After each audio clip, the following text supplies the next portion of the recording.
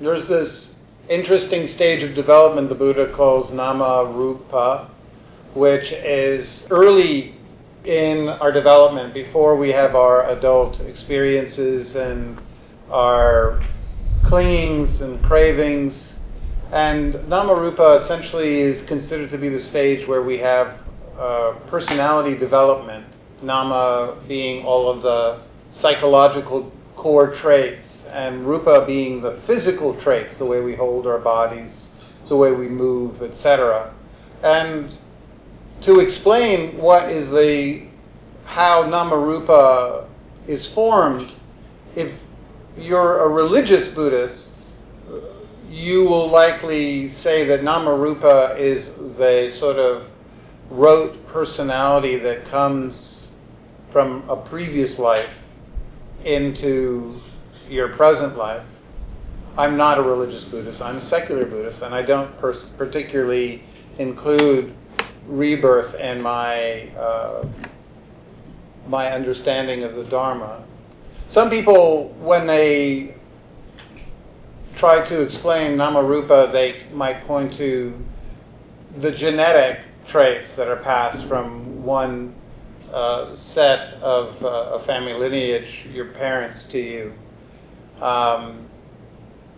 I actually, in my heretical ways, tend to think of Namarupa as those events, those important psychological experiences that happen in the first 2 years of life that, due to the way human beings develop, are after about age 4 completely forgotten, completely lost, but their influences remain because they're stored in the unconscious parts of the brain. This is actually easier to understand than it sounds. When we are in our first few years of life, we connect with people entirely through nonverbal means, essentially through movements and emotions, facial expressions, tears, cries, gestures, etc. That's how the baby connects with the parent. And during those early years, almost all of the interactions are governed by your right hemisphere. Your left hemisphere doesn't actually come online until it really doesn't start dominating consciousness for several years later, around age 4 or 5. And it's because of that great migration of consciousness from right to left that most of the experiences we have in our first few years of life are not memorable to us. We can't, through explicit memory, recall them. If you think you can clearly remember an event from your first 2 years, what it probably is what's known as a screen memory. Somebody has told you something that's happened, and you have constructed the audiovisual equivalent of what you believe it looked like and the experience was like. And those memories can seem very real, but they're actually almost invariably constructions. So in these first few years, as the Buddha noted in Namarupa, Namarupa means the formation of personality, and it includes the way we perceive the world and the way our attention moves about. But it doesn't in any way include our thinking content.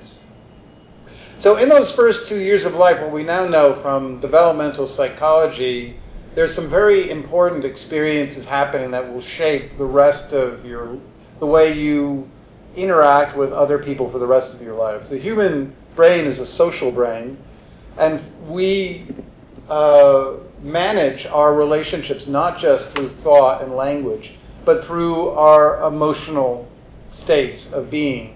And those the early emotional experiences that happen between us and caretakers are very, very structurally influential to the development of our personality. The 4 things that we want to see to have a healthy, I always smile because I didn't get a lot of these, so some of this is theoretical, but I got this list from the work of Heinz Kohut and all of the researchers influenced by his work who were interested in what are the dynamics of infant-parent relationships that builds a healthy psychology. And essentially what we're looking for is, one, a sense of security. The parent is, or one parent is reliably available. And if we don't get this, very interestingly enough, I think it's interesting, people who don't get reliable security in early life have a high preponderance towards hoarding and food binging in adult life.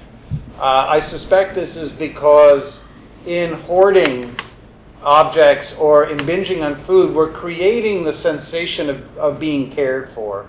If I binge on food or if I collected a lot of stuff, it would make me feel as if there's other people out there taking care of me.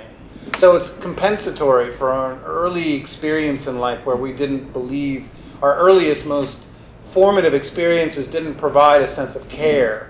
So we're in binging and hoarding, we're trying to provide that for ourselves. Empathetic mirroring is the second real core need, which is somebody who sees our emotions and mirrors them back. And that's really the core dialogue between self and other. We all desperately want to be seen in the eyes of another and have our emotions be known. And if we don't get mirroring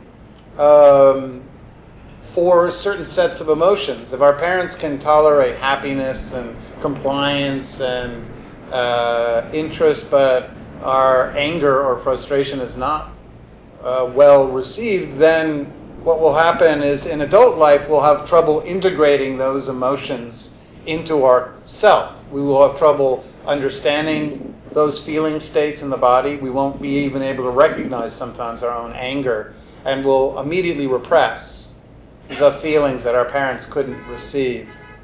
Twinship is a sense of companionship, somebody there who joins us as we explore the world, and that can be provided by a sibling, a peer, a teacher, or a parent.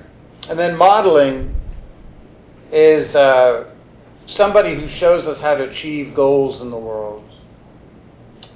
People who don't get companionship or twinship very often wind up excessively self-sufficient, not reaching out for support or asking for help. And people who didn't have a parent who modeled how to be successful and achieve projects very often struggle in their own life to feel worthy and entitled to pursue goals in the world. So if you grew up with parents that were caring but didn't show you how to go about pursuing something meaningful, you might have good emotion regulation, but you still might feel a sense of overwhelm at the idea of pursuing your own goals. So all these early interactions create what's known as internal working models, which I would propose is just today's psychology way of saying what the Buddha said with Namarupa, the basic core expectations and anticipations you have about other people. All of us walk around with some basic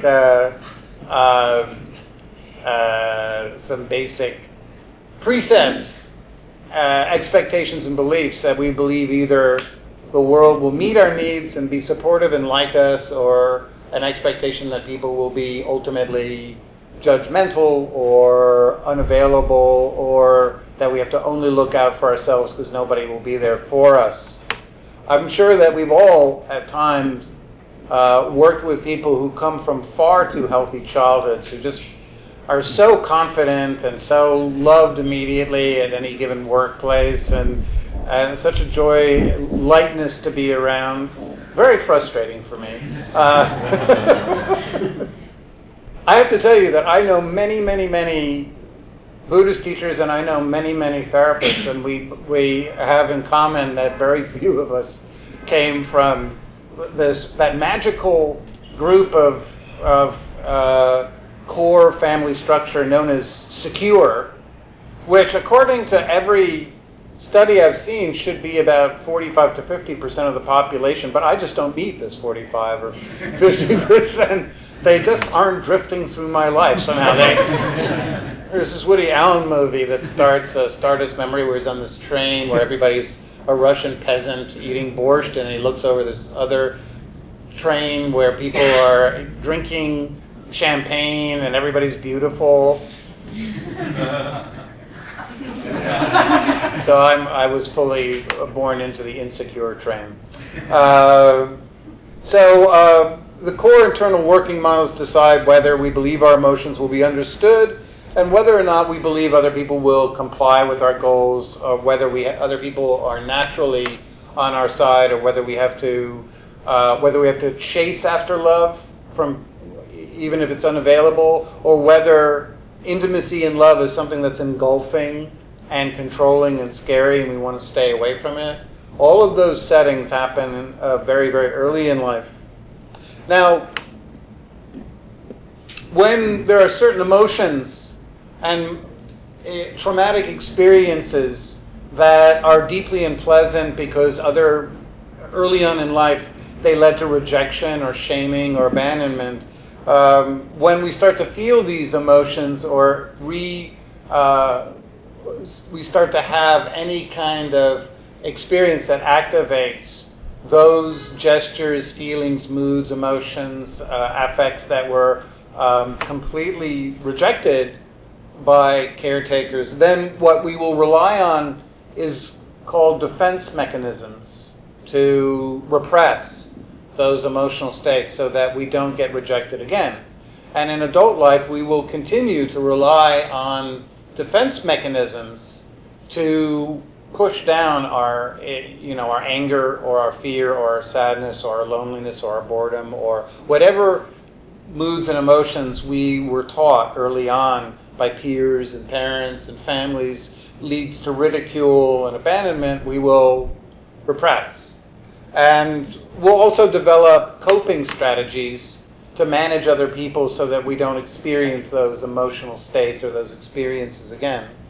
Some common defense mechanisms are denial, denying obvious emotions in ourselves, intellectualization, where when we have an emotional experience, we try to figure it out or turn it into a narrative or try to enlist other people in our outrage as we turn the event into a story. Reaction formation is when we try to change one emotion that's natural and authentic into another emotion that we know other people will approve of. So, for instance, if we, as I've said, many women grow up because of our misogynist culture in family systems that shame and reject aggression or anger or frustration, but encourage other compliant moods and emotions. If you've had those natural emotions essentially dismissed, then when you start to feel them as in adult life, you might try to switch your anger into something that you believe will not be objectionable by other people. You might try to, instead of feel or know that you're angry and express it, you might try to instead be very overly forgiving too quickly when somebody's been abusive or unfriendly. I grew up with a father who was a pretty violent, domineering Russian alcoholic guy, so holding and feeling and expressing anger was never modeled for me in a skillful way. So when I started to feel my own anger as an adult, I'd immediately have to numb it through drugs and alcohol so that I wouldn't feel those emotional states. So I bring this up because over the course of life, those defense mechanisms and coping strategies like avoidance or lying to people to get by or exaggerating or constantly seeking attention, those are coping strategies. Our defense mechanisms and coping strategies can be so deeply embedded and hardwired that we begin to feel them as naturally as we feel our own emotions. When we start to feel our anger, we will immediately might switch it to compliant behaviors. Or when we feel sad, we might immediately switch it to anger or to avoidance or to hiding or to self-numbing through intellectualization. The strategies to essentially numb ourselves away or numb the feelings and emotions that we were trained not to feel can be very, very deeply ingrained. So what happens in our relationships is eventually, because in romantic relationships and core friendships and work relationships, we are in very vulnerable situations. just like in our early childhood where having a parent reject us is terrifying, so we'll abandon and repress any emotion associated with rejection. In romantic encounters or in adult work situations or other core friendships, we are also inherit that fear of rejection and that willingness to activate defense mechanisms to present things that other people want to see rather than the true core feelings that are far more spontaneous and far more indicative of our core real feelings. In my work, over the years, I rarely have met with couples, but the times that I have, I found that when couples start falling into really dysfunctional relationships, it's because authentic feelings have been completely masked over with defense mechanisms and coping strategies to the point where neither person is really truly expressing authentic, real emotional states. They're just trying to get their point across, who's right. They're trying to constantly argue, who puts more effort in, who cleans up more often, who is, more cooperative, who is the person that doesn't put in the effort. Each person comes in with this story which is constructed in the left hemisphere so that we don't feel those really vulnerable feelings that can be activated amidst relationship struggles like sadness or vulnerability or confusion or overwhelm or whatever emotion is being activated. People will then go into these defense mechanisms, very often, a story, and they want other people to agree with their story. And so this stalemate sets in. And a lot of the work in helping people move from damaging relationships to healthy relationships is learning how to essentially take the risk to disclose our true emotional states, not try to get other people to agree with our stories about what happened, but actually go beneath that entire layering to the what is beneath it, what lingers beneath all these stories, these views, these opinions, these statements. There's feelings, physical feelings, attentional feelings, states of being in the body, in the breath, in the chest, in the belly, in the throat, in the face, etc. So essentially what we need in adult life, in our relationships, is for them to provide the really core components that we didn't get very often in our formative years. Most important is to be with people who can attune when we do take the risk of being vulnerable. Attunement is not somebody who gives us good ideas or advice, or it's somebody who just listens and maintains eye contact and creates a safe container. It's unfortunately something that's not really taught in our schools. There's no classes in providing good companionship. And so not very many of us know how to do it. We feel when we're around people we love and care about, and we see them taking the risk to be vulnerable about hating their jobs, or being really sad about a rejection, or being disappointed that some project that they worked on didn't turn out so well, we feel the need to cheer them up, to say something that will make them feel buoyant and happy and optimistic. But that very need to change people's emotional states is actually, even though it can be done from the best intention, it's actually very harmful. What people most need is not somebody to cheer them up. We don't need clowns in our life. What we need are people that listen in a caring, spacious way, that simply sits back and takes in. And we also need care and touch, that gentle connection that's nonverbal. It's really important to have people in our life who respond to our bids. The great John Gottman, who did so much research on relationships, showed that every single time we try to get the attention of somebody who's important to us, unconsciously we are remembering and keeping track of whether or not they stop what they're doing and pay attention to us. And so even if you come home after a difficult, painful day and you say to a loved one or to a friend or to a family member or to a roommate, you say, hey, look at this cat video.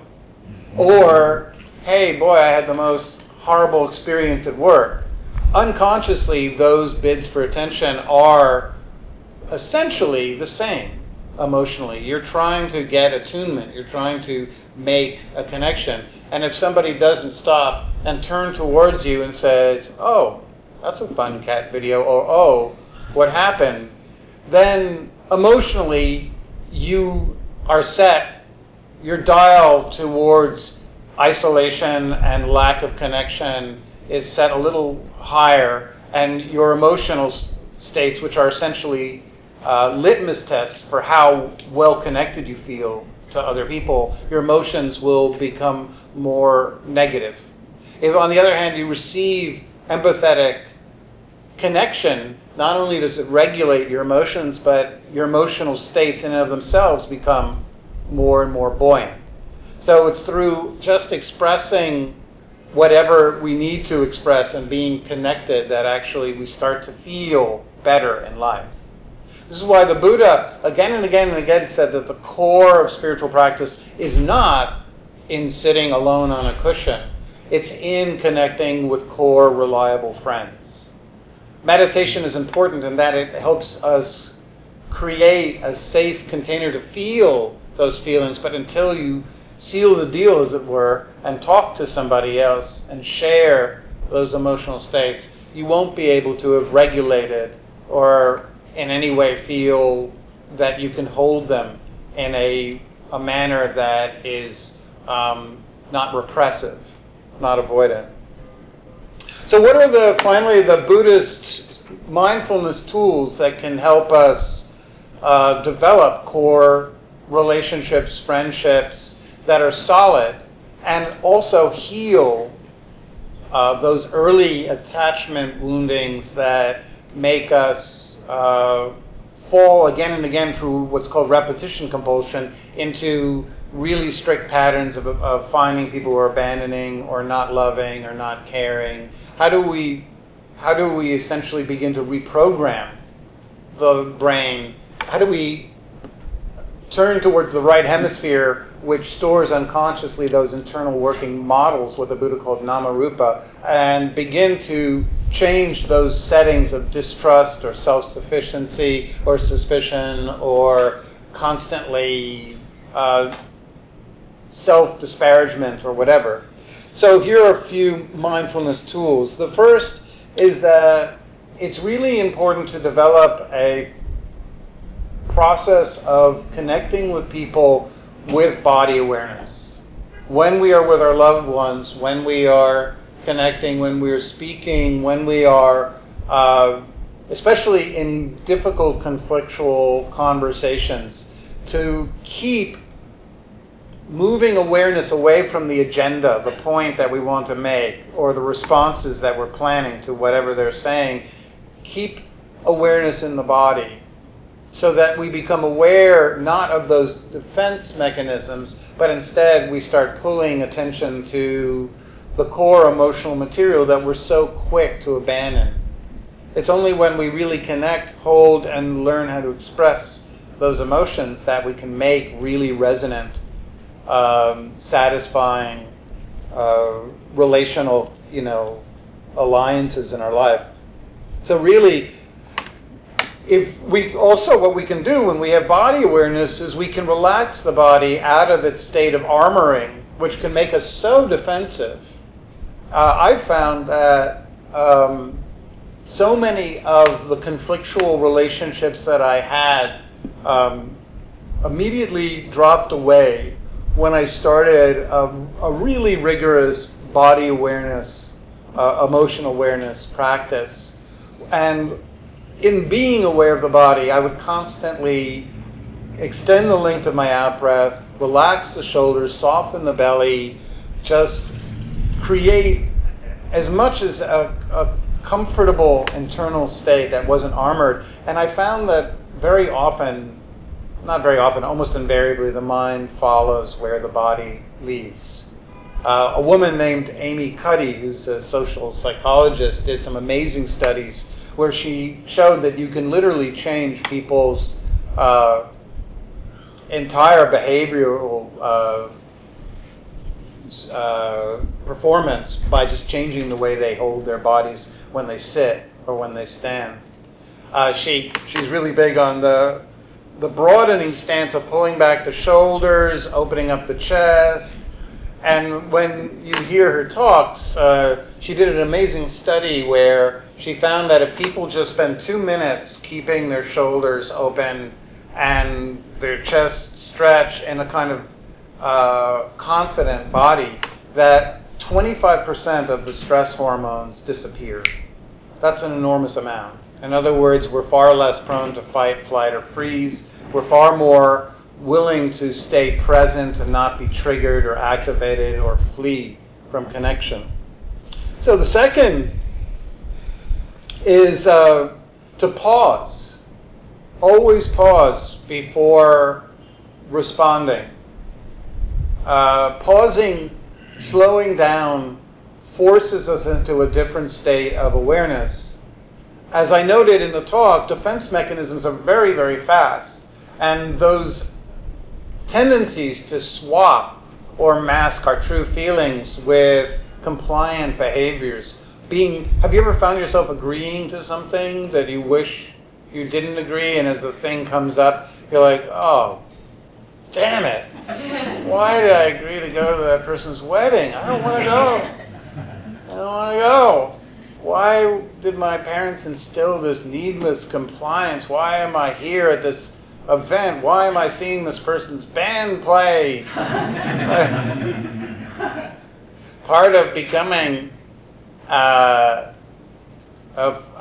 found in my experience, as a spiritual person is the ability to have boundaries and the ability to say no and not feel that implicit force to manage other people's feelings and make everybody happy around us, to show ourselves that we're no longer children with parents that we have to appease, but we're in fact adults who can say, I can't go to that event, or no, I'm too busy, I don't want to do that. But we only get to that place if we learn to pause. So many of our compliant or overly socialized behaviors that make us feel connected in a false way in the short term, but deep down don't really feel authentic and don't really express our needs, are very fast. And I would propose furthermore that none of us has free will unless before we make any decision in our life of any importance, we have at least two possibilities in mind.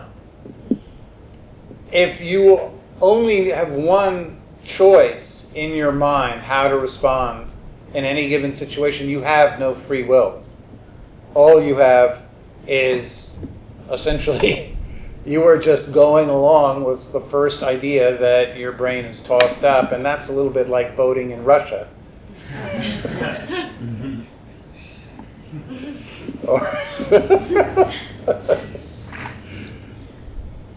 Or pretty soon voting in the U.S.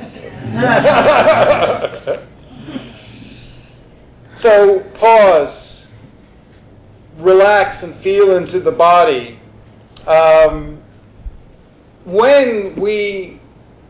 it's our time to talk, try to, before we in any way try to present our version of facts, try to mirror the emotions that you hear beneath the speech acts of the person you're talking with.